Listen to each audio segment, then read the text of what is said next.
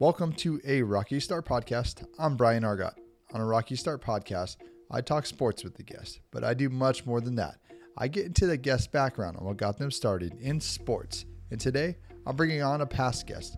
His name is Michael Duarte. He's a writer for NBC Sports out here in Los Angeles.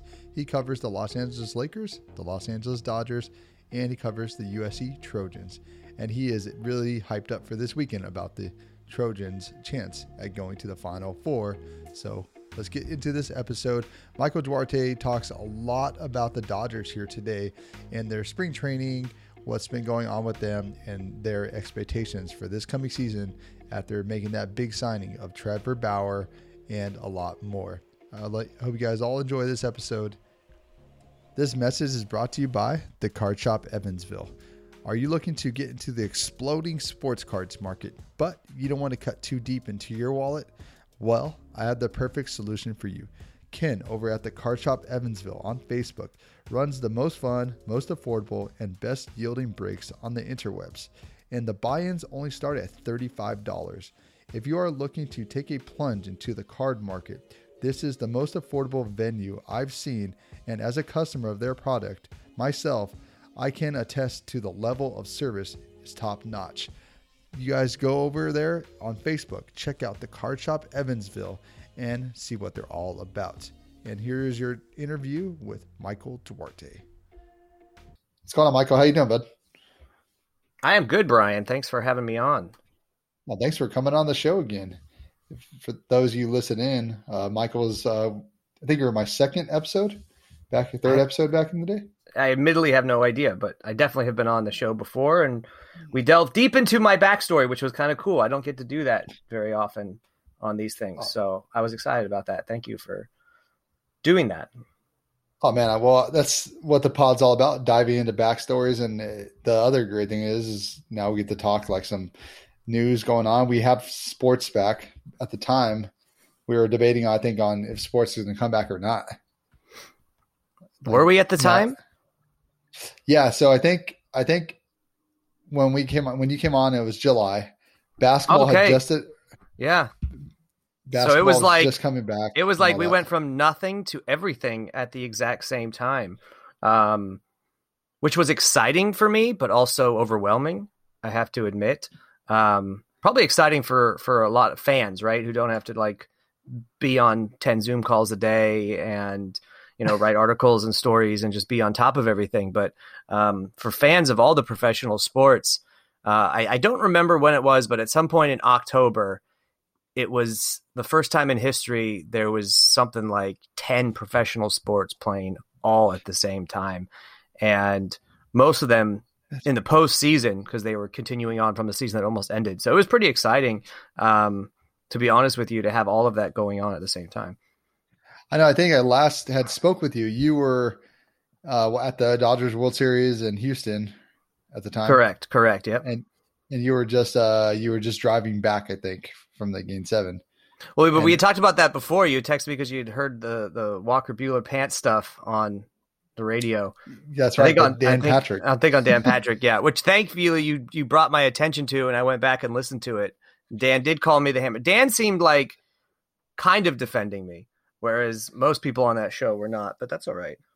Yeah, no, Dan was defending you, I think. That's why I thought it was funny because, like, Dan, being in the industry all his life, he was like, he thought it was comical, but Buehler did not.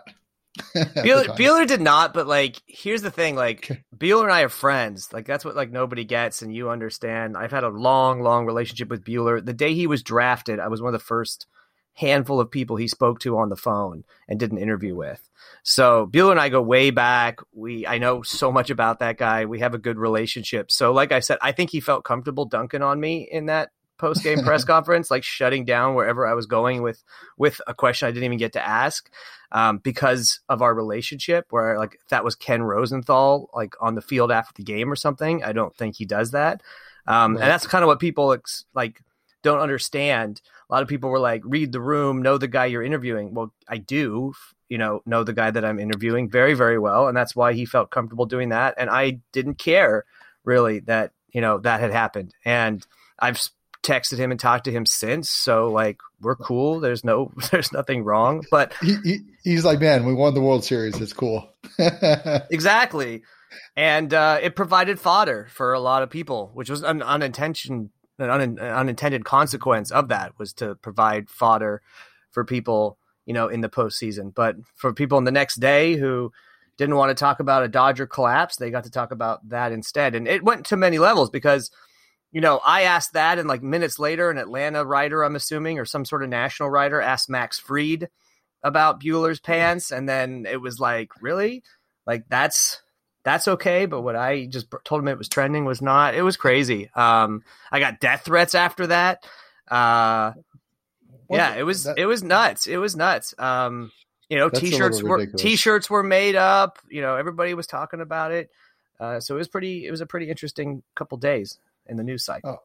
Oh wow, man. No, I'm sorry to hear that, dude. That's not cool. Yeah. I don't know, to be expected, I guess, although it shouldn't be. Yeah, no, it definitely should not be. And it's not cool at all with everything. But now that we're moving into spring training, is covering baseball last season to now, is that going to change for you? Or even with basketball, has that changed? Basketball, yeah, I guess everything has changed, to be honest with you. I was trying to sugarcoat it and be like, there is some sort of resumption of normality going on. And to a certain extent there is, meaning I was able to actually go cover baseball games live during the 2020 season at Dodger Stadium, albeit in an empty stadium, without fans, without concessions, without all of those things. And then with the Lakers, again, I'm able to, in the 2021 season here, go to Staples Center, cover games live, be able to do some of the similar things that we were able to do. The seating arrangement was different and is different still with the Lakers. There's no fans still at Staples Center, whereas there should be fans coming up here for Dodger Stadium on opening day on April 9th. So right. Those things are different, but yet we're still tied to Zoom calls. So kind of like you and I are virtually, hosting this podcast and doing that now. And the pandemic has allowed technology to expand in that way where you don't have to be somewhere. You can be remote. I think it expands everyone's horizons as far as what we're able to do as far as content, which is good. But at the same time, we are losing, and maybe we were headed in this direction anyways as a society, but we're losing the intimacy of one-on-one relationships, face-to-face contact, asking questions in person, seeing the reaction on somebody's face, seeing the tone and the context that somebody's asking a question to you. And then more than that, what I miss the most about the way I cover sports is, I'll be involved in the big scrums for LeBron James or Clayton Kershaw after he makes an incredible start. But then after that, I'm the guy that kind of walks around the locker room and talks to Kyle Kuzma as he's getting dressed or, putting on his jewelry. Or I'll walk around the Dodgers clubhouse and I'll talk to a guy that nobody's talking to. And we might not even talk the game or baseball. We may just talk, their hobbies, how their family's doing, what movies they're watching, and share notes. And that's the biggest thing about coverage that I miss. It is those relationships and not being able to grow them, mature them, and build them and work on them, because I just feel so distant from all of these people that I've been so close to for so many years. Right. Yeah. And do you feel like that's going to change, like probably the next 5 years, like reporters being able to cover the players inside the locker room? I've had past guests on who think that, reporters shouldn't talk to players in the locker room because, it feels like they're invading their privacy in certain ways. But I know that's how it's been done pretty much ever since reporters have been covering players. Yeah, that's a great question. And it's one that's been discussed and argued about ad nauseum, I would say, over the last year, maybe. I've talked about it on my podcast. I've talked about it on guests on others' podcasts. It is a great question, and it's one that it is uncertain at this point. And I can tell you both sides of the fence, and then I can tell you where I land. So there is the side that there will be a return to normalcy. Reporters and journalists will be allowed back in locker rooms, allowed back in clubhouses once we've reached herd immunity. Most people are vaccinated and things, are relatively returned to normal. There is the hope that that's what occurs. And then there's the other side of it, which is journalists and reporters will never have access into a locker room or a clubhouse again, that close proximity, that face to face. That's the other side of the scope. There are people who truly believe that, and there are people who truly believe it will get back to normal. I'm hoping that if I was in charge, I'm hoping that there would be some sort of hybrid, if that makes sense. Meaning, so one of the benefits of Zoom, for example, that I can say is that when a team travels, so let's say the Lakers, for example, which tonight they're playing on the road in New Orleans. And so normally during a non-pandemic season, Brian, I would not be traveling to New Orleans for game 40-something of the regular season. And so that would mean that after the game, and even prior to the game, I would not be able to ask a question to Frank Vogel, to LeBron James, to Montrezl Harrell, Dennis Schroeder. These guys will be playing in the games that would be available to the media after the game. Right. The beat writers that do travel, there's a few of them that still do, they would get access to those guys. They would be asking the questions. So if there's a question that I really wanted to ask that none of the beat writers do ask, it just doesn't get answered. And the quotes that I'm able to pull for an article or whatever would have to be whatever is being broadcast by Spectrum Sportsnet or whatever, interviewers are doing the game. With Zoom now, when they're traveling on the road, we are all available. We can all go in the call. We can all ask those questions. I hope that the technology at some point, I understand it'll be difficult to do because now they just sit down in front of a computer screen and do the Zoom calls. Whereas if we go back to normalcy, there's going to be reporters face to face. There's going to be cameras that are going to want to record their reactions and stuff. And so we need to find a way to have a hybrid, to have a little bit of both, because if they could still do the Zoom calls when they're on the road, that allows reporters that are not physically there in person to still get questions in, which I think is important. And I would love to see happen across all sports. And that would mean there would still be a Zoom for home games as well, right, that reporters who are not physically there can jump on, but then I could still have face-to-face in-person access. And to be honest with you, I truly believe that we will be allowed access to these players again.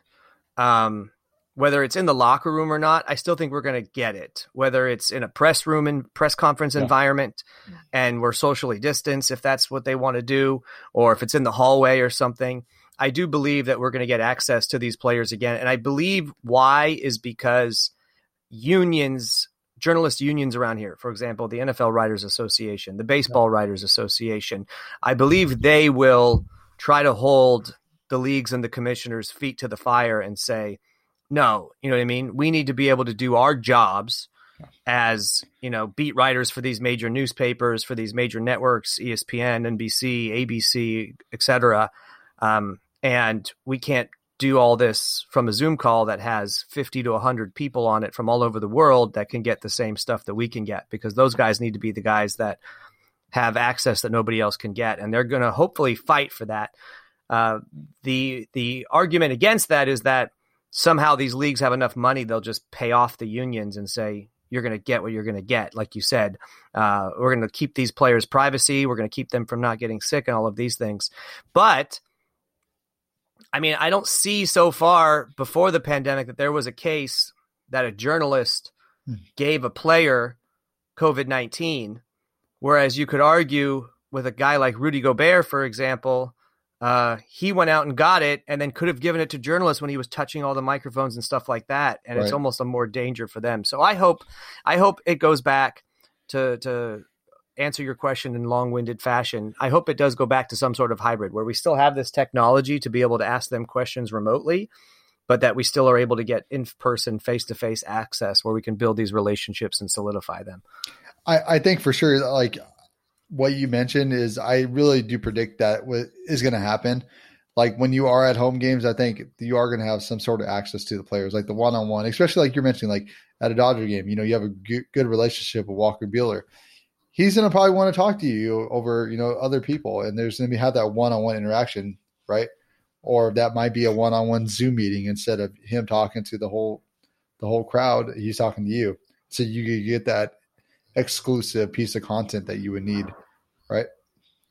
Yeah. So, for example, we're starting to see it kind of happen, right? Major League Baseball in spring training is happening right now as we're recording this podcast, and there are fans at the spring training games, albeit, I believe, 25% capacity at Camelback Ranch in Arizona. And there's going to be fans when we come into Dodger Stadium to start the MLB season on April 9th at Dodger Stadium. And so we're seeing a little bit of it, and fans are not allowed to spectate around the backfields where these players practice and do drills every day. So that is the way it is right now. I believe that'll change once everyone's vaccinated and normal. You'll be allowed to go back there again. Right. And there are reporters and beat writers who are at spring training live. Now, our company, NBC, reached out to the PR department for the Dodgers and said, do we get access to the players? Is there a reason for us to travel? I've been to 7 straight spring trainings, Brian, in Arizona. It's something I actually look forward to every year, just because it gets me away. The way the spring training schedule works, mostly everything is really early in the morning and done by like early afternoon. So I have the entire late evening and late afternoon to, go hiking or go to dinner or do things that I normally won't be able to do once the season starts and the games are all at night. So I really, truly enjoy it. I get to go to different stadiums. It's a much more relaxed atmosphere. Players are less stressed. They'll talk to you. They'll share stories with you. You can get interviews and access that you normally can't get. So I miss that. But we asked them, would we be able to get any access like that? They said, no, it's not worth coming. So this is the first year for me personally in 7 years that I didn't go to physically spring training. But what I've seen now, as the Dodgers have had an opportunity to test it out, I guess, is that when they're playing at home at Camelback Ranch, and the way they do the media access during spring training, and this has always been the case, is once the starters come out, they make them available to the media almost immediately. So let's say Clayton Kershaw pitches 4 innings and then comes out just because of a pitch count, just because he needs to get his work in as he builds up for the regular season. Right. By the 5th inning of the actual spring training game, the media is interviewing Clayton Kershaw. Now, ordinarily that would be in person, and during the pandemic, it's been on Zoom. And the same thing with the position players. If Mookie Betts, Chris Taylor, and Corey Seager come out after the 5th inning, we'll get them by the 6th inning and have a chance to interview them and ask them questions while the game's going on. During the regular season, that's not the case. All of it's after the game, about 15, 20 minutes after the game. But during spring training, you can do it during the middle of the game. So what I've seen happen is occasionally the Dodgers will take a player and make him available in person, outside the locker room and outside the stadium, to select media that is physically there. Usually like Kirsten Watson of Spectrum Sportsnet LA, David Vassay of the Dodgers radio, the beat writers that are actually there and present. So they will be there physically in person, socially distanced, asking the questions live, right, and being able to interact with the player while it is also still on Zoom. So, if anybody wanted to chime in and ask a question, they can do that. But when they're on the road, it's Zoom exclusive. They're not giving like in-person access. So that's a little small taste of what we're seeing, as I was telling you, like a little bit of a hybrid, right? It makes sense if I'm a journalist and I'm physically in Staples Center, that if they feel, the players are all vaccinated, the journalists are all vaccinated, and we're able to interact with these people again, it makes sense if I'm physically there, that the people that are physically there and present can get face-to-face access, right? Even if it's socially distanced or in the press conference room, like I said, whereas everybody else can still be tuning in remotely that isn't able to be there. So I think with what we're seeing with the Dodgers in spring training is a little taste of probably what's to come, some sort of hybrid of both. I like that. I like that kind of model too, what they're trying to test out and stuff, because I do feel it's important for, for journalists and reporters to get that one-on-one time, because that is when a player is more comfortable, I believe, than actually in front of 20 reporters or a Zoom call with, a whole bunch of different people. When you actually have that one-on-one, there's just those stories you don't hear about what they did in the off season, for instance. So like if Kershaw maybe went cliff jumping, and did something like, they'll talk about stuff like that. And those are the kind of stories that won't get out necessarily, because they're not going to be asked that in that sort of, in that narrative, or, being around it. So I definitely like that a lot. So what they do. Yep. I will say as a humble brag, and I'm not bragging, but as a humble brag, I get to, so first of all, and I'm not trying to criticize the Lakers, but the way the Lakers during the regular season would allow LeBron James availability to the media after the game was a nightmare. You have to wait in this massive line. People are pushing and shoving to try to get in and move their way forward. And then as soon as the locker room is open, it's like a mad dash to get to LeBron James's locker, where you camp up and wait for him to speak. It's really a chaotic free-for-all. And there's a lot of pushing and shoving and just behavior that should not, in my opinion, be happening when you can easily bring this man into the press conference room that you have set up right next door. Right. But for some reason, probably to cater to the player, this is how they do it. So, people are pushing and shoving and crawling and trying to get over everybody on top of each other. They're all trying to get access to LeBron. And then half the time LeBron comes out, puts ice on his knees, sticks his feet in an ice bath, and sits down with his shirt off or a towel on.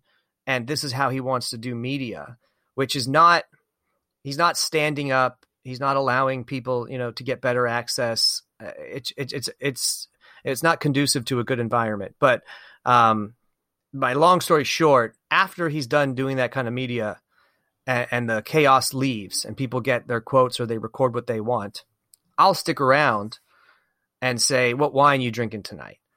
You know what I mean? How's Bronny doing? And he'll share with me what wine he likes. I'll tell him what wine I'm drinking. We'll share recommendations.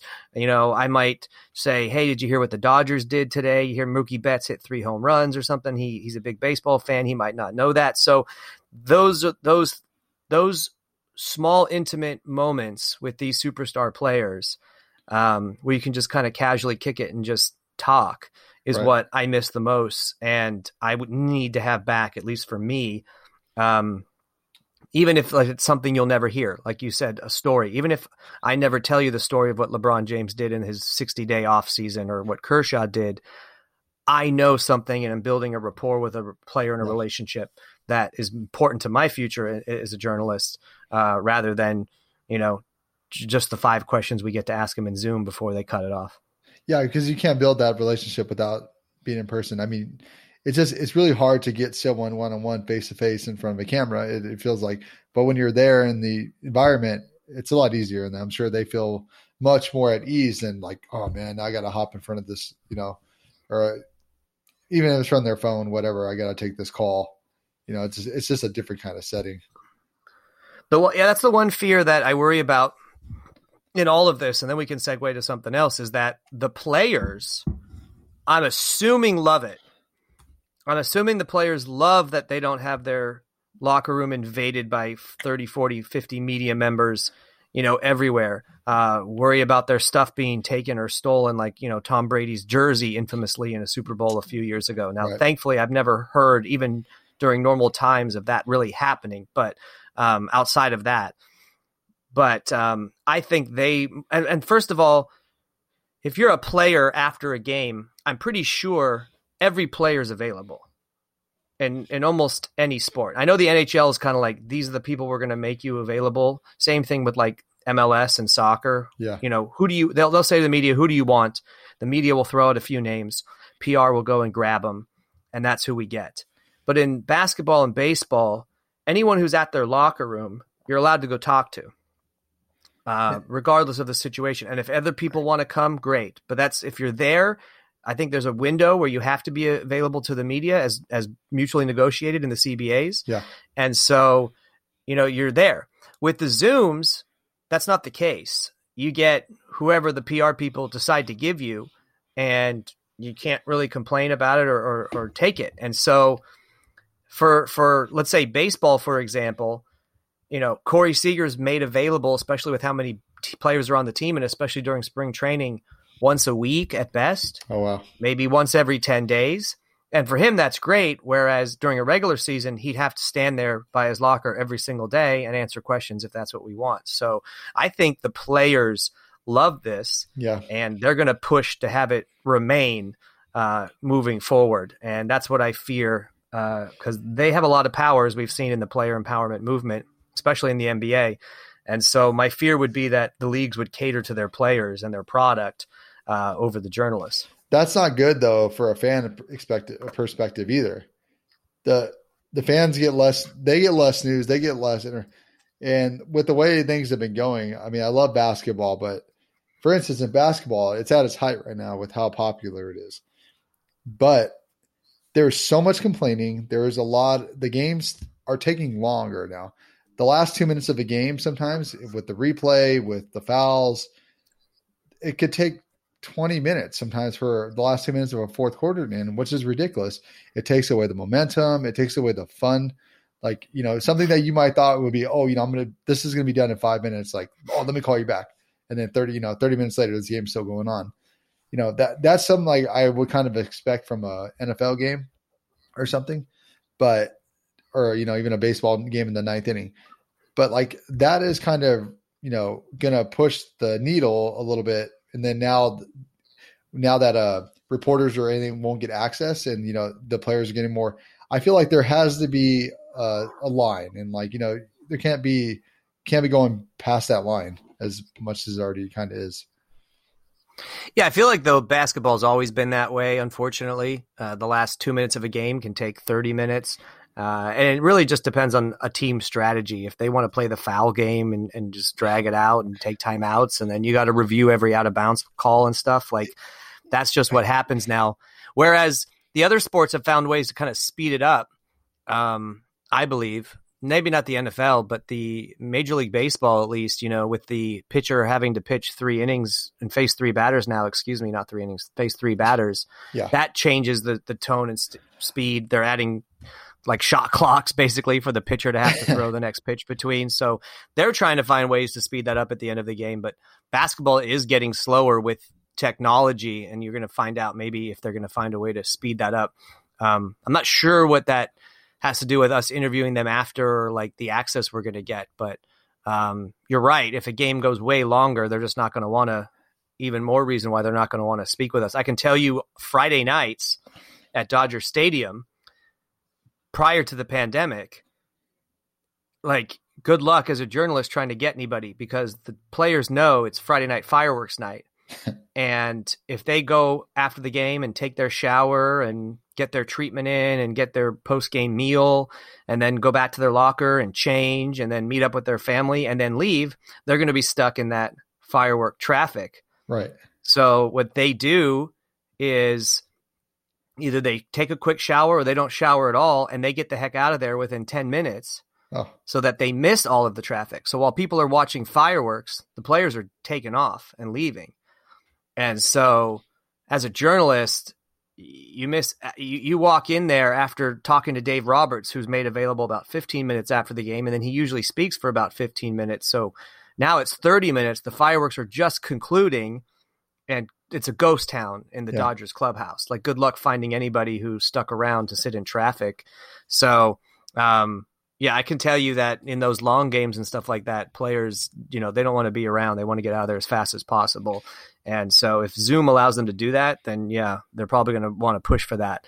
More than likely, though, all of this will be negotiated in the next CBAs. So once things can return to normal, it will go back to the existing agreements. And then if the players want to fight for this, make this an issue they fight for in the next CBAs, which is coming up with Major League Baseball after this season. As one example, that's where it will be negotiated and brought in, because that's when the two sides can go to the table. And if one side wants something, the other side doesn't, that's how you come to these agreements. So like, for example, let's take baseball. If the players say, hey, we really like Zoom, we really would love to not have these guys in our locker room, in our clubhouse. So let's keep the physical post-game press conference and make it available via Zoom as well.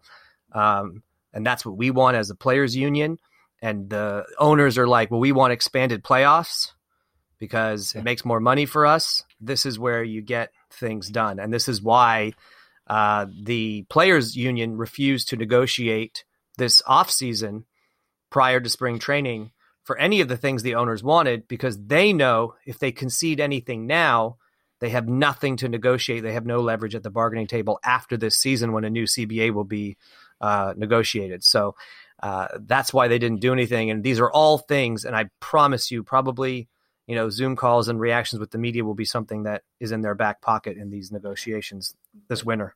No, it's going to be interesting. Yeah, there's a lot going to be fighting at the table for the collective bargaining agreement with baseball. The universal DH is going to be one. What else is there? Expanded playoffs. And then probably the extra innings rules will be in there. So yeah, it'll all in. They might even shorten the season. It might even be something that we'll see. Are you a fan of that, the extra innings rule? Like anything after the ninth inning, man on second? So I will say that me personally, I feel I'm more of a baseball traditionalist, but that's just when it comes to baseball, because outside of it, I embrace technology everywhere. Anything that makes my life better, easier, faster, simpler, and allows me to dedicate more time to something else that could be more productive, right, I'm in favor of. So I'm in favor of the technology in sports as well. And I will say that originally I thought the extra inning rule was very silly and I was against it.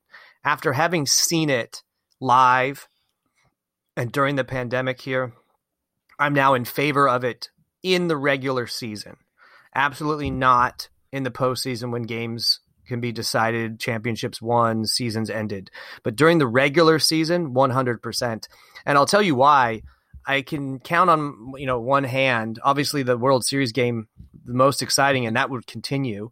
Yeah. But I've been at like a regular season game number 17 in San Diego that started at 1:00 in the afternoon, and I'm there for 7 hours, and it's in 17 or 18 innings, and the game is still going. Yeah. And I can tell you from a journalist perspective, like fans can leave, we cannot, and fans can still probably go to concessions if they need a drink or a cup of coffee or something to pick them up.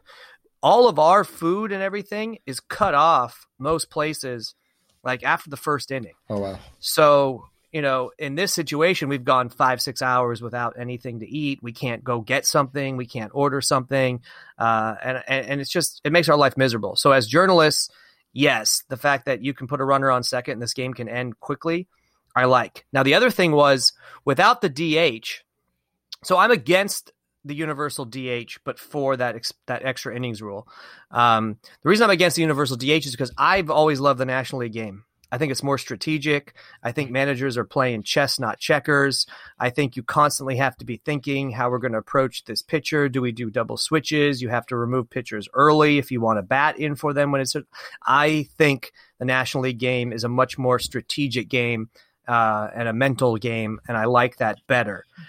So what I saw last season with the universal DH is there wasn't much strategy with that because it was gone. Yeah. But when the strategy kicked in all the time and it became a mental chess game was when there was a runner on second to start extra innings. Yeah. And the talks of, do you sacrifice the very first batter up to get that guy to third so you have two chances to bring him home?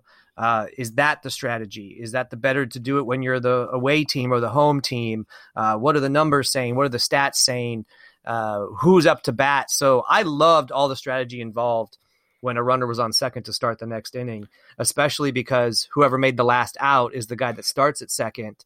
And so, it could be someone fast accidentally. It could be someone slow accidentally, and that changes the makeup of it. So I loved the strategy involved with doing it. I think for the regular season, it should continue, especially to speed up games. So we're not having 18, 19, 20 inning regular season games. Yeah. So I'm all for doing that. And I also like that they said that whoever's pitching, does not go against their ERA in that situation. I think that's important too, because those things are important to pitchers when they go, into arbitration and into free agency, as far as, extra money they can make. So as long as it's fair and equal, I like it. Yeah, no, definitely. And I do like that opinion on having it in the regular season, because I mean, for even players spending 7 hours at a game and then having to go back and play it the next day, that's brutal, And most players I know, though, Brian, are against it. I'll be honest with you, because to them, that's not how they grew up with the game. That's not how they were raised. They say it's not baseball to them. There are very few players I know who are in favor of it. Seems more like managers, journalists, fans, have their own opinions, but it seems like those are the people that are more in favor of it than the players themselves. Did the players I know some players probably like the universal DH, but from what you heard around the league, did a lot of players like it? Most players I know do like the universal DH, are in favor of it. I see more and more managers, even in the National League, like Dave Roberts, now in favor of it. So it's really funny to me, because the argument that Dave Roberts has made and that some of the players have made. So the funny thing is, I would say the ones that are against it are pitchers who like to hit. Yeah. Like Zach Greinke is probably against it. Other pitchers who like to grab the bat. Yeah, Madison Bumgarner is probably against it because that guy can rake. But a guy like David Price, who just shared that his single in spring training where he reached second base on an error was the first time he's ever reached second base in his entire career. Yeah. He's probably like, okay, I've had my fill. I don't need this excitement all the time. I'd rather go back to just worrying about pitching. And there are pitchers who in the 2020 season said, wow, I get to go deeper into, like Trevor Bauer mentioned this, I get to go deeper into games. I don't have to come out after 5 innings because I'm coming to bat. So, and they can just focus on one thing and one thing well. So they like it. Yeah. But the argument that I've heard Dave Roberts say is that what's more exciting for fans than seeing a hitter come up in that 9 spot than a pitcher who can't really swing the bat? Well, I kind of disagree with that for 2 points. One, I get what they're saying, but honestly, who's going to be batting 9th for most teams anyway? It's not your best hitter. Right. You know what I mean? So yes, are you getting a step above a pitcher? Obviously, yes, but not a huge step up there. You're not getting Mookie Betts, batting in the 9 spot, to take the place of a pitcher. You're getting a guy probably batting around the Mendoza line around 200, who may get out or anything anyways. And yeah, there's going to be more runs with a universal DH. So I guess if you're a fan of offense, that's exciting, but clearly they could do that by juicing the ball and adjusting the ball and creating more offense that way as well. But to me, in my experience, fans love it when a pitcher gets a hit. Like, fans know when Clayton Kershaw's up and he slaps a single somewhere. Like, they stand up and applaud. Like, they're very savvy to those things. And to me, that's exciting. Whereas if it was Austin Barnes looping a single to left field, they would be happy with the run, but I think they'd be more stoked to see Kershaw or a pitcher do it just because it's more of a rare thing. I'll never forget when Bartolo Colon hit the home run in Petco Park. Yeah. I mean, man, I was like, I watched that live. I was like, no one will ever forget it. The radio call was awesome, like that. I've been, and that was his first career home run, right? So you will never, ever get that moment again. And I think that's more exciting for fans and for Bartolo Colon than just a hitter getting a chance to do that. Yeah, right. No, you make a great point against that, because I've been one who has been in favor of the universal DH for the reasons that Dave Roberts said. Being a Mets fan, I watched the way the Mets strategized it against last year. It obviously didn't work because they didn't make the playoffs, but it has its factors, and then it does take away that element, because you make a great point. When Kershaw comes to bat, people are watching. I'm not gonna lie. I'm much more inclined to watch Kershaw bat 9 than maybe 7 or 8 hitters, depending on who they are. The Dodgers lineup is loaded, but when a pitcher comes up the bat, you are watching that. Yeah, it's rare to be a team as deep as the Dodgers who can put Jock Peterson in the DH or Will Smith, your starting catcher, in the DH. You know what I mean? Where most teams are not putting a very good hitter, 9th in their lineup. The Dodgers can put, some studs up there who can really, really rake. So they were a team that fans might like to see the DH just because it bodes well for them. It gives them an advantage where most teams don't have it, just because of the talent they have on that roster and how deep they are. Yeah. But there's just something sad about never being able to see it again. And the other thing I can tell you is there is a strategy and a risk factor at play for these pitchers. If you're Clayton Kershaw and you have a runner on second and third with 2 outs and the 8 hitters up, you're going to probably walk the 8 hitter and load the bases for the pitcher. And now this creates this drama and tension, right? Likely the pitcher won't probably get a hit, but Kershaw has loaded the bases so that if for some reason this pitcher can, get a hold of one, you just got beat by the pitcher, and that's not something you want to see either. But that's a strategy that we will lose and we will never see again. And so I think that should come into factor and play too, because otherwise, if there's a DH at 9 or there's a hitter at 9, you're just going to pitch to the 8th guy and see what happens, and that's it, rather than creating the excitement of loading the bases to see if a pitcher can do it. I think that's more exciting, in my opinion, than just seeing whatever 9th hitters coming up to bat. Yeah, what are you most excited for about the Dodgers season after watching spring training? Great question. And I'm going to give you a kind of a smart ass answer. I think, honestly, I'm most excited to see fans back in the stands. And I say this from a selfish point of view, where I actually enjoyed, as a journalist, not having fans in the stands selfishly. And I will say that because we don't have to, when you show up to Dodger Stadium, like, I'm sitting in traffic, I'm trying to fight through everything to get there. If I'm running late, close to first pitch, it's a nightmare because you got to battle all these fans and everybody, and people are honking and they're screaming and they're horrible and everyone's impatient and they've all waited in line. And then when I get in Dodger Stadium, I got to wrap all the way around to Lot P, walk in, go through security, take elevators through the fans down to the press box, and all of these things. And then me personally, one thing I loathe is like massive crowds, especially when those crowds are like rowdy and drunk, because I got like a job to do. And if I have to go through these people and they're walking slow or obnoxious or fighting, like, I don't like that personally.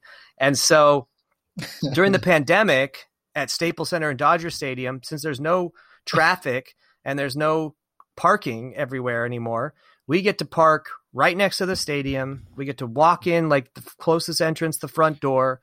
We get VIP access, these great seats, and it's just amazing. Now, with that said, the game is just different without fans. And I acknowledge 100%. That. And moreover, when there's no fans, there's thousands of employees that are not working at these big venues that need that income to support their families and themselves and their livelihood. And so for them, I want there to be fans back so that we can all go back to the way it was, and our jobs and income and all of these things can level out again, and people can get back to work and support their families, like I mentioned. So that is the biggest thing that I'm excited about and looking forward to. And I'm following this every day and working on these stories for opening day. I'm hearing right now, as of today, 11,000 fans would be allowed at Dodger Stadium because we are currently in the red tier, I believe, the one step up from the most restrictive, which was the purple tier, which we were in for a long time. And I'm hearing that numbers are dropping so quickly that it's very possible by the first week of April that we could go into the next tier up, which I believe is the orange tier, which would then allow something like over 18,000 fans at Dodger Stadium. And then if we could get to the yellow tier very quickly, let's say by May, that, you're 1 month into the season and you can have 30 something thousand fans, which is, most stadiums would love to have that in any time. So you're getting much closer to having, a sold out crowd again. And so I'm monitoring that and watching that. So that's honestly, like I said, the smart ass answer. The most thing I'm excited about and looking forward to is to have fans back in the stands. Not just because it makes the game more exciting. I think it affects the players in a way. It creates like the drama and the tension I talked to you about that you can't just manipulate with manufactured crowd noise the DJs are playing over the loudspeakers. So it changes all of that. And it also puts all these people back to work and is changing lives. So I think that's fun too. And then the third thing I'll say about that is, in the case of the Dodgers, and same thing with the Lakers, these fans haven't seen their team in a long time, over a year, and they missed out on a championship live. So getting back in there to see them again, knowing that these guys are champions now and they get to celebrate and cheer and go crazy again, I think it's going to create such an amazing electric atmosphere and environment throughout the season. I'm really looking forward to that. And then, think about this, Brian. The last time fans got to watch the Dodgers play at Dodger Stadium was Game 5 of the NLDS against the Washington Nationals in 2019. Oh, wow. That was a game where Clayton Kershaw gave up back-to-back home runs in the playoffs for the first time in his career. They choked. Joe Kelly blew it. They didn't bring in Kenley. Joe Kelly blew it in the 10th inning to former Dodger Howie Kendrick. They walked away with a sour taste in their mouth and with heartbreak of another disappointing end. Now, they will be allowed back in on April 9th against the same Washington Nationals. Now, talk about it coming full circle.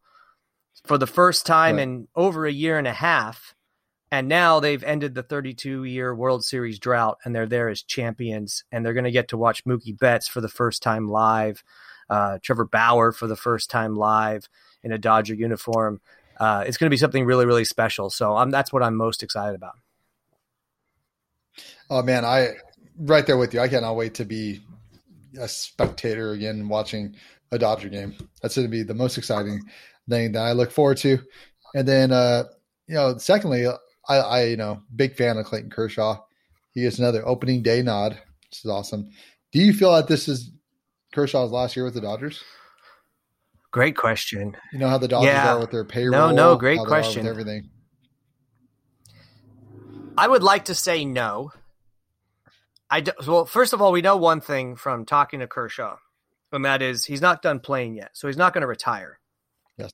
So my biggest fear would be like he's finally won a championship and he's ready to retire. That part we know is not true. He said as such.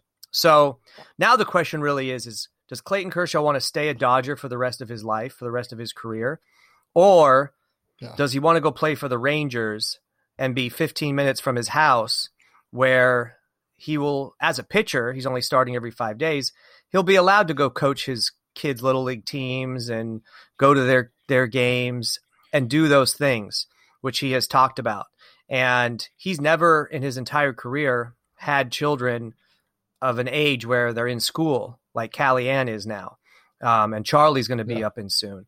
And so their school is not going to end until May or June, which means instead of joining him in Arizona, in February and March, and then moving to Los Angeles for April, May, they're probably going to stay in Texas until June and then go meet him, which means Kershaw is going to be without his family and his kids for a couple months of the season.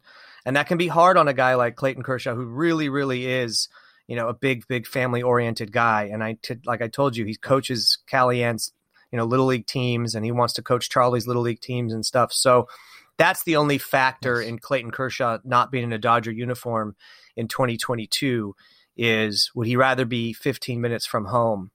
Now, the Dodgers will, I can tell you this, they will try to bring him back with the payroll and stuff in the situation and his money coming off the books. Do I think, unless he has a Cy Young caliber season this year, I don't think he's going to be paid in the $30 million per season range again. And so they're going to hope that he'll take like a hometown discount to allow them to continue to be competitive, to allow him to end his career in Dodger blue, but also be competing for a World Series every single year. That's enticing to Kershaw, and something the Rangers, as of right now, can't ask because they're in the middle of a rebuild. So knowing Kershaw as the competitor, he's going to want to compete in those World Series, and he's going to get an offer, and it's going to be just down to him. Is playing at Dodger Stadium and competing for World Series every year more important, if not the same, as possibly being away from his family for the first couple months of the season while they're finishing up their school year? That's going to be what it really comes down to, and a decision I imagine he's going to grapple with a lot this offseason. Yeah. No, that's true. I mean, I definitely don't want to see Kershaw go away because it's so similar to what Madison Bumgarner did, leaving the Giants and then going to the Diamondbacks and taking a humongous deal, and just kind of Go ahead. Yeah, well, I was going to say, like, that what you're just talking about and why Madison Bumgarner left is it. I believe the Giants wanted Bumgarner to stay. They clearly didn't trade him when they could have got something for him. It was about how much they valued him compared to other teams. Now, I can tell you this, the Rangers aren't very good. They don't have outside of, they don't really have that headliner star that they can go out there and like put on the marquee. And you have a brand new field at Globe Life Field that I was in, like I said, for the month of October for the entire playoff run and into the World Series that they need to pack. They'll have fans presumably at limited capacity this season, but then next season it'll be probably full capacity, ready to go, and you're going to need to pack it. It's a brand new building, so they might feel like Kershaw is worth $30 million to them, so they can sell the hometown kid to the fans of Texas. Whereas the Dodgers may feel like we love you and everything, but you are a 16, 18 million a year player at this point in your career than 30. And if Kershaw can get 30 and stay home, maybe that's more appealing and enticing to him than just ending his career with the Dodgers. Yeah, if I'm not mistaken, the Texas Rangers are allowing 100% capacity. I think that's what their owner had mentioned. Yeah, because the governor did that. So you're probably right. I'm just letting you know. Yeah. Oh yeah, no. And, I think that's what their owner had come out and said, that they're going to allow 100%. And then with that, you're right. Yeah, I mean, I think Kershaw is going to look at that situation because Texas they trade their ace, to the White Sox in the beginning of free agency, and they have nothing to compete for a few years. Yeah, I'm sure that they're going to trade Joey Gallo sometime in this next year or two. Yeah, I agree. That's why I'm saying Kershaw, as far as what he can do and sell off the field and sell season tickets and suites and all of that. It's a very nice stadium. I've been there. So I think that, again, Kershaw is going to have probably a bigger offer from the Rangers this offseason and very enticing to try to lure him to come back home than, a smaller offer from the Dodgers to end his career in Dodger blue. So as a fan, I hope he stays with the Dodgers and ends his career with the Dodgers. That's what just feels right. I will say that I think that is what's going to happen. I think Kershaw puts the competition and being able to compete for a World Series every year as he starts to get, older and older and maybe slow down a bit and not pitch to the level we're accustomed to, rather than potentially staying home. But I don't know. I'm not in his head. I can't tell you what's more important to him. And if it is, more money to go play at home, maybe that's something that he won't be able to pass up, but I hope not. We'll see.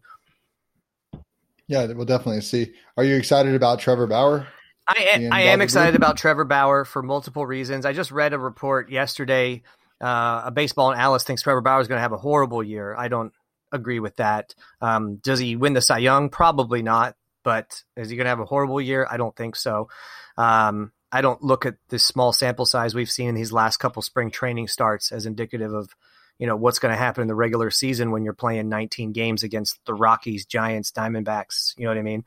Outside of the Padres, those teams are not as good, obviously, as the Padres. I think he'll be able to dominate those other teams in the NL West. So, as I wrote in my article when he first signed, to me, this was an absolutely no-brainer deal for the Dodgers. You have a guy that just came off a Cy Young award-winning season. He is a good pitcher, regardless of his off-the-field antics and his social media behavior. I do think that that's important. I do think that he needs to atone for some of the things he's done. He needs to learn from them and be better and educate himself. He's said as much, whether he means it or not. I think he's the type of guy and the type of personality that likes being controversial for whatever reason. He likes stirring the pot. He likes creating that controversy, especially on social media. I can't tell you how many times I've yelled out loud, like, just stop responding to the trolls, Trevor, and all of this will go away. You know what I mean? Just let it go, have thicker skin, because you're letting them win if you engage with them, in my opinion. I know he doesn't think that, but the Kevin Durant. Yeah, effect. I mean, he's a really smart guy. I can tell you that. He's a really, really smart, intelligent guy. And some of the things he says and claims to believe, I don't even know if he really does claim and believe it, or he's just trying to be controversial to get clicks or likes or stir the pot or whatever it may be. I really believe that. But to my point, you have a Cy Young award-winning pitcher. You have a rival in the San Diego Padres that got loaded in their starting rotation, and that whether you think you needed Trevor Bauer or not, you didn't to compete. But does he make you better than the Padres starting rotation and better than them overall? Yes. Whereas you could make a point that without Trevor Bauer, that the Padres rotation was better.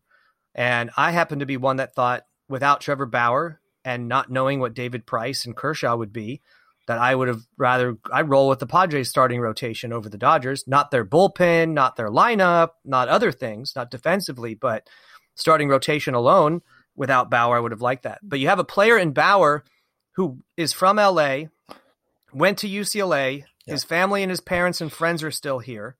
He wanted to be here. He wore a Dodger hat like the entire offseason and was campaigning and asking Dodger fans to recruit him and things like that. So, and you have a guy in Trevor Bauer that is all about analytics. He has an entire analytics team for himself to study himself, to be better, to do all of these things. And you have arguably the best analytics and sabermetrics department in all of baseball here in Los Angeles under Andrew Friedman. It made way too much sense to not have Trevor Bauer here this season or even beyond that, simply because you don't like his social media behavior or his off the field behavior. It just made too much sense. So especially, and what I wrote about is not on a Garrett Cole 9-year deal, but on a short-term deal with higher AAV, which he himself said he wanted. So to me, everything lined up that made this the absolute perfect marriage between the Dodgers and Trevor Bauer. So yes, for those reasons, I thought it was a no-brainer to bring him here, and I'm excited to see him pitch, because what I can tell you is the Dodgers flirted with fire in the NLCS against the Atlanta Braves last season. And to be honest with you, in the World Series as well. But in the NLCS for sure, I believe, and I've said this repeatedly, first of all, the players themselves said that the Atlanta Braves were the second best team they've seen in the last 8 years outside of the 2018 Boston Red Sox. That was the best team that they said they faced.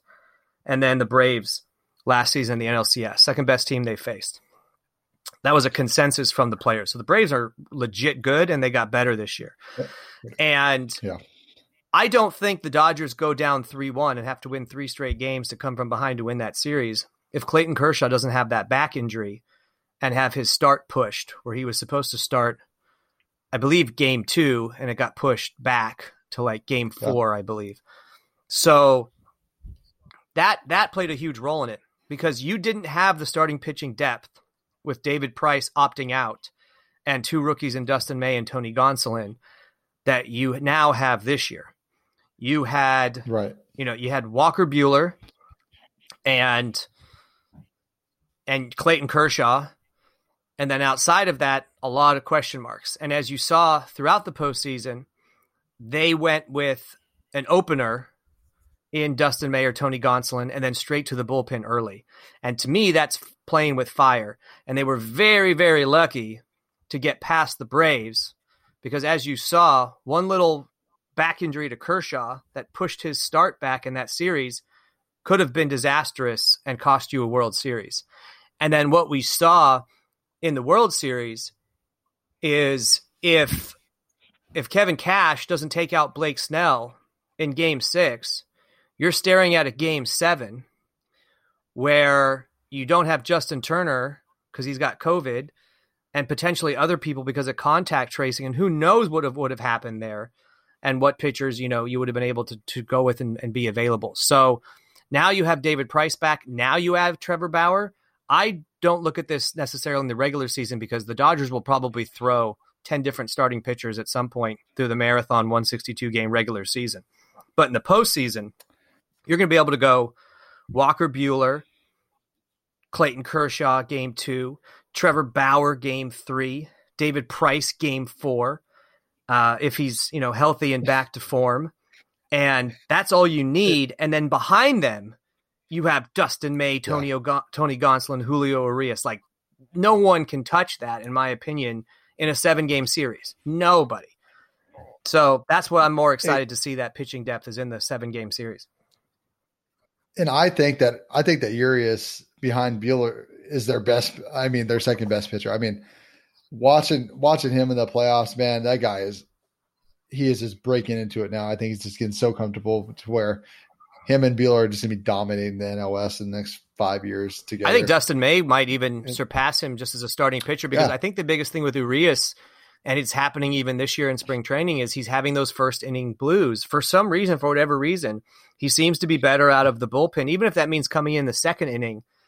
And like the Dodgers are like the Rays in the sense that they like to experiment. They like to go new age. They like to see it. So depending on what lineup someone's throwing at you, if they're heavy lefties or heavy righties to start, they'll have no problem going with an opener and then throwing Urias, second inning on until he's, gets tired of throwing enough pitches. So I agree with you. It just, if Urias is able to get out of those first inning woes, and we'll see, then absolutely he's going to be dominant. But if he still has those and struggles, then he's going to be a guy that comes in after the opener, as many teams are now starting to do, and head in that trend. So.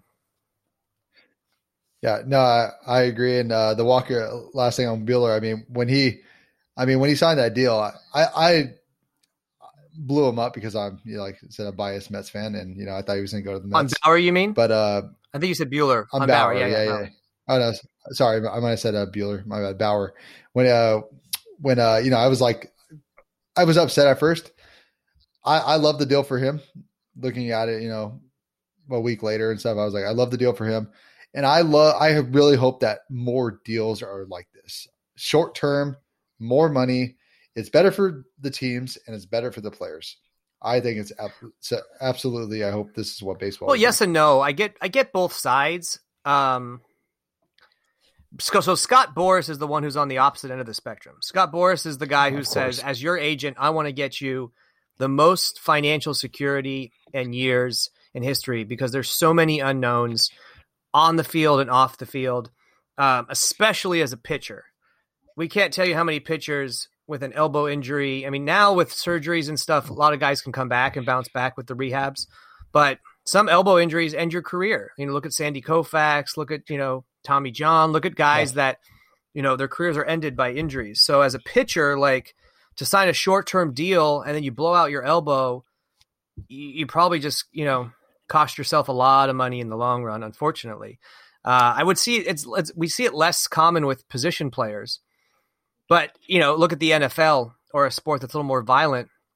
Look at a guy like Alex Smith or Dak Prescott. Now, thankfully, Dak Prescott was able to, still sign a big deal despite his injury. But, Alex Smith, he doesn't have a team, and who knows what's going on with him. He made that great comeback and was comeback player of the year. But, had he had a longer deal with more financial security or something, it's a lot different. So I get both sides of it. But, yeah, if you're a younger player who believes in yourself, these short-term deals are amazing for everybody involved.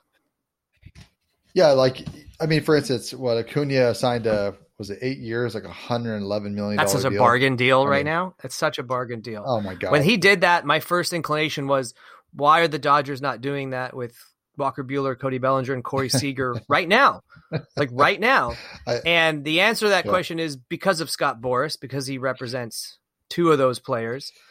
And he knows there's no financial benefit for him to do that now. So that's the answer. But yeah, the White Sox did the same thing with a guy who hadn't even played in one major league game. They just locked up their top prospect long-term, and the Padres have now done that with Fernando Tatis, and in 10 years, that could be a bargain deal. So same thing with Mookie Betts' deal if he continues to perform.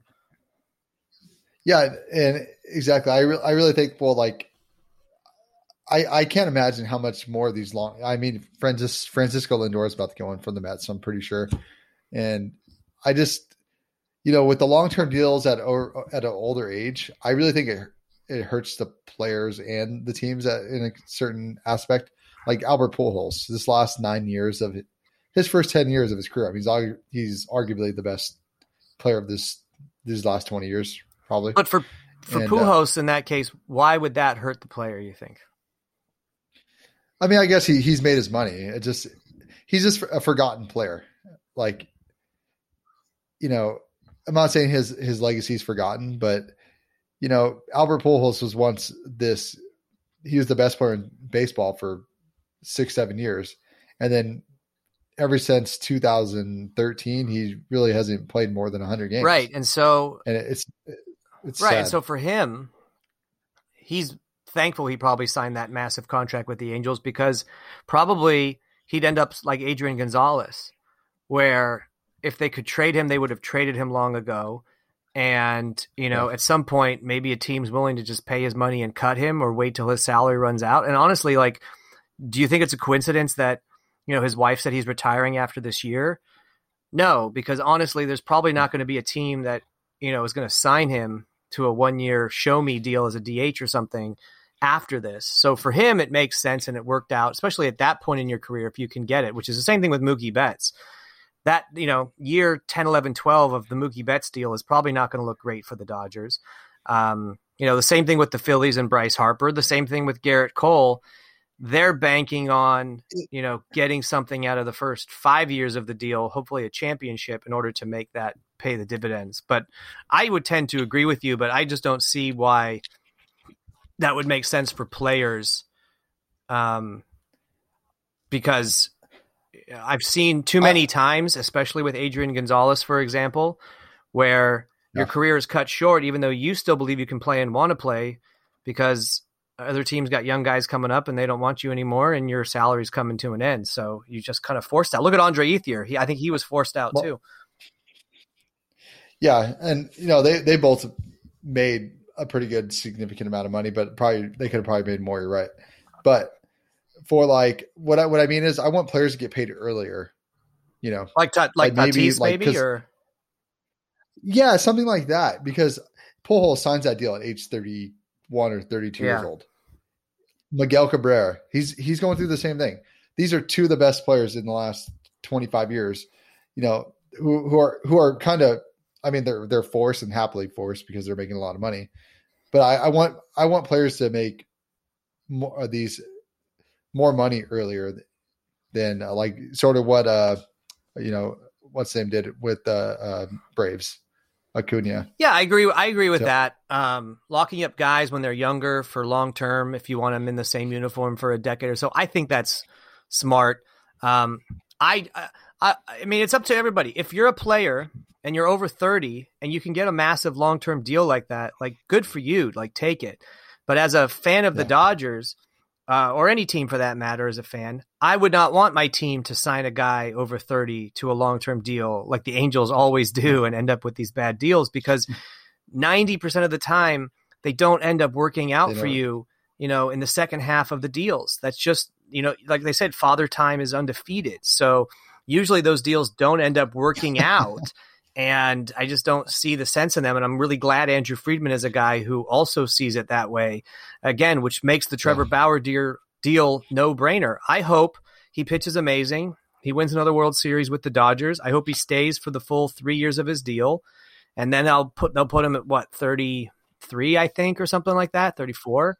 Yeah, 32. Yeah, and then let him go sign another deal with somebody else and end his career with somebody else if that's what happens. So I'm totally in favor of it. And then and like with Mookie Betts, I mean, he's 26 when he signs it. Now he's 27. I mean, that's a no-brainer. He's going to be 38 when that deal ends, not 42 or 41. Well, he'll definitely be in decline the last few years of the deal, especially defensively. But you've got a World Series out of him finally. Like, that alone pays for first half of the deal probably, and hopefully you can win another in the next few years, and it's paid for itself. So that part will be a little frustrating. We'll see what happens with that. The Dodgers somehow find a way to move bad contracts. I mean, people were coming after me with pitchforks because I said the Matt Kemp trade to the Padres, 7 years ago was genius and so smart, and I would do it 10 times out of 10. They were so pissed because they're thinking with their heart and not their head. And then as you watch the way Matt Kemp's career went after that, I was proven right. That was an amazing deal to get rid of that money for the Dodgers. So hopefully they don't do, that to Kershaw. Just give him like a nice, thank you for your service. Here's a massive contract that's going to handcuff us for years deal. Hopefully they don't do that. Hopefully there's something that both sides can work out because they both want to remain in the relationship. To go back to your question about other things I'm excited about, because I know you're probably asking more of a baseball than like a broader, the smartass answer I gave you. So just some things that like fans who are interested in the game can look at. I'm excited to see if Gavin Lux can win the starting second base job and play more time there than a platoon with Chris Taylor, for example, and become the guy that we all thought he was going to be heading into the 2020 season before the pandemic kind of ruined it. He's definitely showing it in spring training. Gavin Lux has been, he's hitting almost 400, I believe. He's like second or third on the team in hits in spring. He appears to finally get back to where he was in that 2019 year, where he was just like probably the most dominant AAA player, we've ever seen, arguably. So that'll be one thing. I'm excited to see what happens. I'm excited to see how these bullpen pieces fit together. I'm not too high on Kenley Jansen, to be honest with you, but I'm very high on like a guy like Brusdar Graterol. I really want to see if Corey Knebel can come back and return to form. Plus some of these like Blake Trinan now has another year with the Dodgers.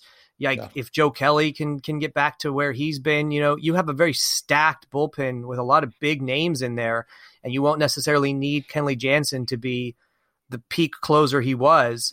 And as we all saw in the World Series, the wheels can come off very quickly. So you have other options. So I'm excited to see if the bullpen can actually coalesce and come together and be this like dominant unit, because they definitely have the potential, but it also involves a lot of older guys returning to form. Especially a guy like Brandon Morrow.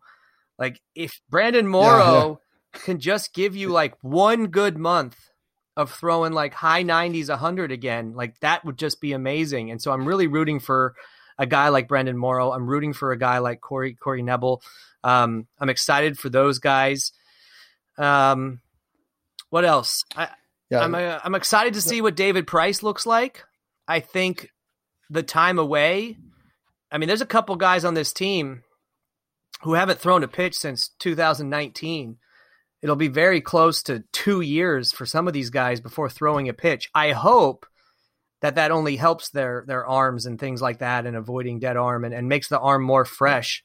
So I know the Dodgers are going to maybe make David Price throw like 20 games tops. You know what I mean?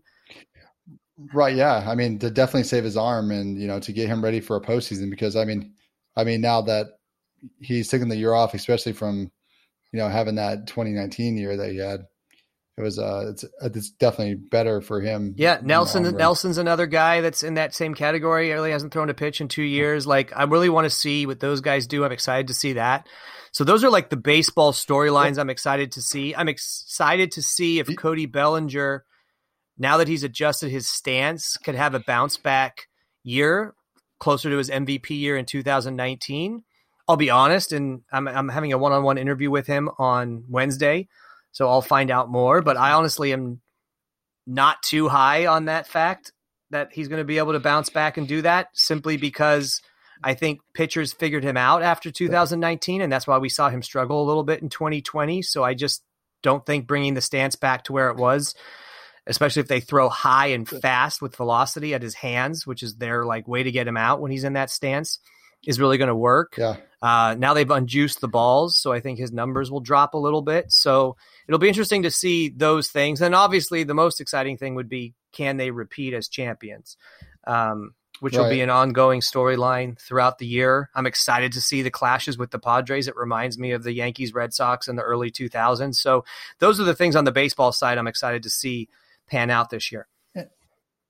Yeah, no, I'm definitely excited to see all this too. It's baseball's back, NBA is about to start. Finish up the rest of the year here, and a lot to go on there. I want to be mindful of your time. What do you think the Dodgers record is going to be going into the playoffs here?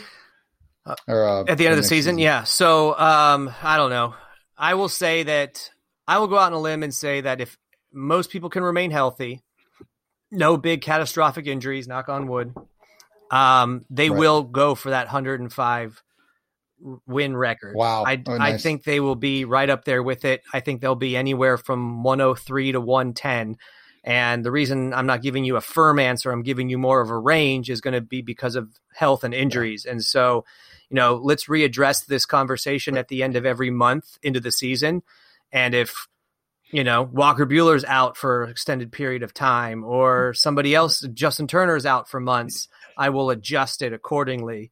But if everyone's healthy, I think they could hit 110. And if there's a bunch of injuries, you're going to go lower to closer to 100, 103. So I think they'll be in that range, 103 to 110. Yeah, no, breaking 100 games, they're going to be a monster team. It's going to be exciting to watch them. Absolutely. I'm excited for them. I'm glad. Anything. And we'll definitely have you on the halfway part of the season. And then I'll readjust it. We'll bring this back up, and I'll either readjust or assess from there.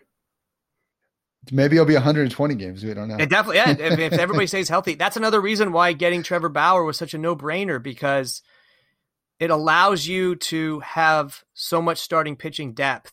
And that, Brian, is the key to winning 100 games, to being fresh in the postseason, to winning your division 8 straight years. It is having starting pitching depth. You can have the best offense in the world, but if you don't have the starting pitching, it's going to be tough to win games. And so now that you have, like the people are talking about, potentially 8 starting pitchers, like you're going to be able to just throw, and you have a 10-day DL, you're going to be able to go, 2 or 3 starts, then take 10 days off, relax, make sure you don't get dead arm, and you will not drop a beat because you have so many good guys in that starting rotation. Right. And it's going to be they're going to have a heck of a season, and we'll definitely have you back on before you do go. Is there anything else you'd like to plug? Your podcast? Yeah, sure. I'll plug a few things. So obviously go to NBCLosAngeles.com, read my articles, columns. I try to keep it interesting. Obviously I post, daily game stories, recaps, previews, using wire services, or sometimes I'll write them myself, but I'm trying to keep things a little more interesting this year. Some opinion pieces, some columns, some fun articles. So go check out everything there. Follow me on social media at Michael J. Duarte. And if you are a Lakers fan, I know we talked mostly Dodgers here, but if you're a Lakers fan, we have a podcast called Believe in Lakers, BLEAV, on the Believe Podcast Network that we have a couple sponsors for that I co-host with Nick Hamilton. So if you're a big Lakers fan, we have amazing guests, former players on the show, journalists, beat writers, comedians, people in the entertainment industry. It's a fun show to give a listen to, and we always come back and talk Lakers on that show. So definitely check out that show. And then the final plug will be for my USC Trojans who advanced to the Sweet 16. I will plug them and hope that with Evan Mobley, one of the top players in the country and the top players in this upcoming NBA draft, that they can get to the Final Four and maybe even win a chip. That'd be amazing. But that'll be the last plug. That would be awesome. I mean, to have USC go, it'd be pretty amazing. Man, thanks so much for your time today, Michael. I really appreciate it. You got it, Brian, and keep up the running. I follow you, so I know that you're running and doing long distances and doing that. I will tell you something, as a former runner, both high school and collegiate, in cross country and track, and as a former marathon runner, I'm looking at my medals from all my marathons right now on my wall. Keep it up. It's so good. It's so healthy. But I can also tell you, it's so hard, as I'm sure you've discovered, to keep muscle on and keep the shape you want, and then also be able to be fast and go, have endurance and distance. It's almost like you have to sacrifice one for the other, but you've done a great job of doing both. So I think that's good. And one of these days, man, we'll go out for coffee. Gotta sell you that. You can do that, or go out for a jog, go for a run. That'd be cool too. Let's do both. Why not, man? You got it. You got it. I like it. Thanks again for your time, Thanks, David. Brian. I hope you guys all enjoyed that interview with Michael Duarte. Sure is a party. And I am not a comedian, and that was not a great pun. But I hope you guys all enjoyed that interview with Michael. The guy is awesome. He's very knowledgeable, and he has an incredible backstory. If you guys haven't heard his podcast with me, go back to episode 1 to listen to him and his backstory. It's really incredible on how he got to where he is today, working at NBC Sports. He has had a pretty cool ride, and his story is definitely one that if you don't know where you're at in your life, you can always find a way, because that's what Michael did. And now you guys heard him here today. He covers the Lakers, he covers the Dodgers, and he covers USC, and he gets to do what he loves. And that's what this podcast is all about, bringing those stories out so you can listen and be inspired and do some amazing things in your life today. Guys, please don't forget to subscribe to the podcast. Share it with those that love sports, because I'm bringing all kinds of sports on, whether UFC, boxing, football, baseball, basketball, anything else. I've even interviewed skiers. I am bringing all those here. Please share it with your fellow sports fans. And don't forget to check us out on YouTube live Tuesday mornings, 9 a.m. Pacific time. I will be going live with Ken Griffin. We will talk sports cars, we will talk sports, and we talk some lifestyle advice. Check us out there. You can ask us questions live. The link will be here in the show notes for our next episode. You guys have a great day. Thank you.